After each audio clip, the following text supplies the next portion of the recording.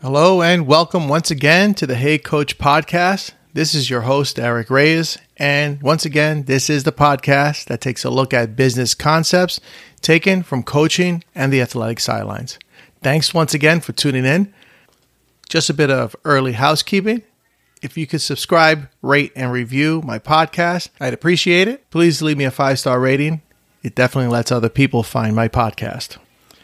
Okay. What do these things have in common? 1954, 1964, and over 1400. Well, in 1954, May 6th to be exact, Roger Bannister broke the 4-minute mile. Now, before this, people were saying it was physiologically impossible to break the 4-minute mile. But this didn't stop Roger Bannister. He actually attempted it a couple of times and failed, but continually practiced. Matter of fact, at one point, he was going to quit, but he didn't. He continually changed the way he practiced, and then he went out, and on May 6th, he broke the 4-minute mile. The funny thing is, on June 21st, 1954, the second person broke the 4-minute mile. Now, is that coincidence, or is that because someone broke the 4-minute mile, it gave others the opportunity to visualize that they can do it too? And then 1964, that was the first time a high school student broke the 4-minute mile. Think about it, the high school student. So this was a student who saw that 4-minute mile and said, you know what, I can do this too. And now over 1,400 runners have broken the 4-minute mile. It only took one person to say, I'm not going to give up. I know I can do it. If we look at someone like Tom Brady, the last one picked in the draft, but prior to that, he was small. He was recruited. He was a 4th-string quarterback. By his senior year, he was the 1st string. And then he was drafted to the NFL. And he was drafted dead last. Dead last. And he was a 3rd-string quarterback. And then he moved up, and look at him now. He didn't take the naysayers, oh, he's too small. He's too slow. He's not athletic. What did he have? What did Roger Bannister have? What did all these athletes have? They had a passion, they had the will to win, and they didn't take no for an answer. So, what's your 4-minute mile? What are people telling you that you can't do? Better yet, what are you saying to yourself that you can't do? Oh, it's too hard. I can't do it. It's too far-fetched.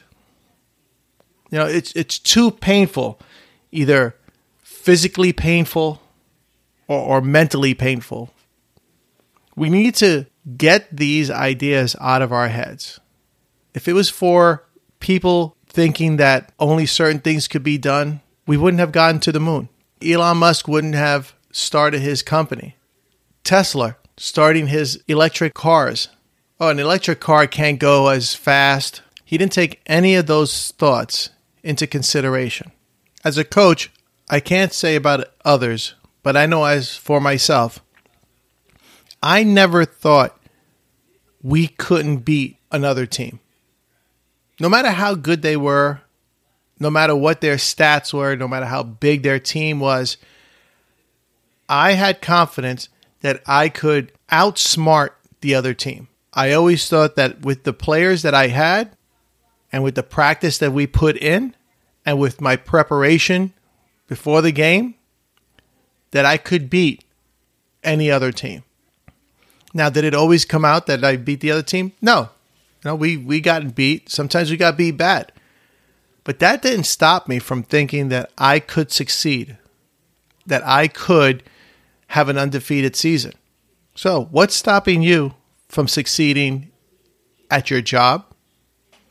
What's stopping you from going after that position that you want, but you don't think that you have what it takes?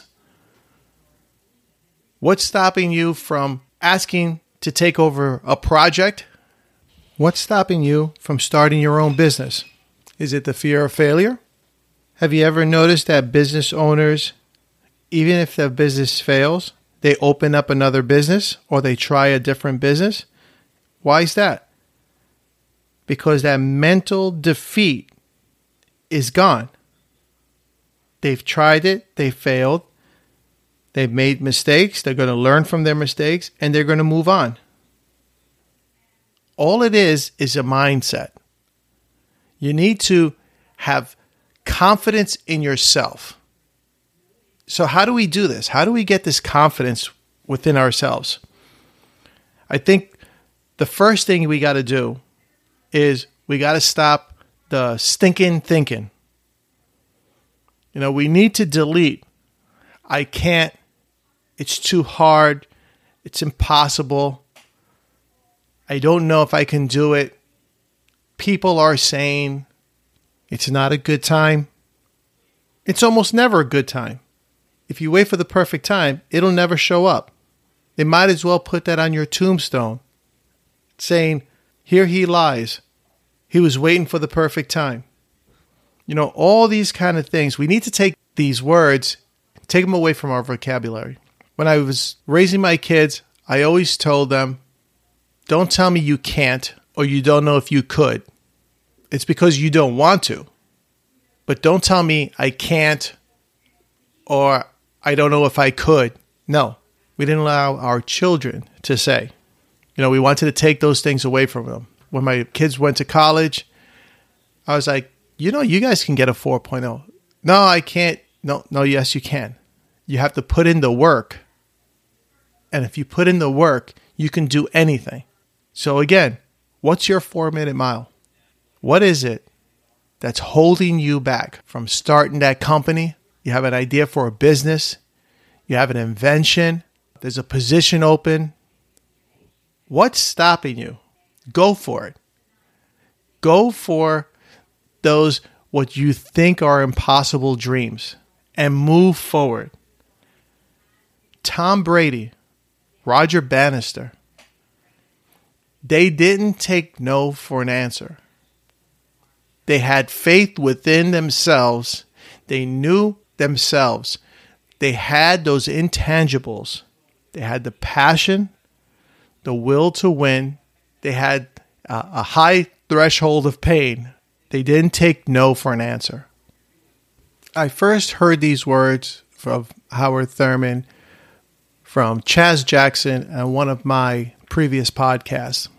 And it so fits what we're talking about today.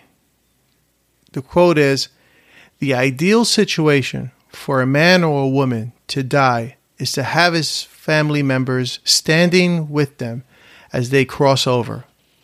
But imagine, if you will, being on your deathbed and standing around your bed are the ghosts of ideas, abilities, talents, the gifts, the dreams given to you by life that you, for whatever reason, never pursued those dreams.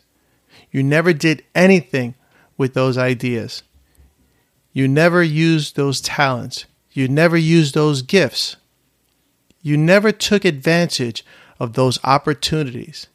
And there they are, standing around your bed, looking at you before you take your last dying breath, looking at you with angry eyes, saying, we came to you, and only you could have given us life, and now we must die with you forever.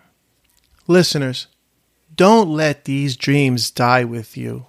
Don't let these ideas, these passions die with you. Go out there, find your passion, take those words, those nasty, stinking thinking words out of your vocabulary and move forward. The world is waiting for you to break your 4-minute mile. Until next time, take care and find your passion.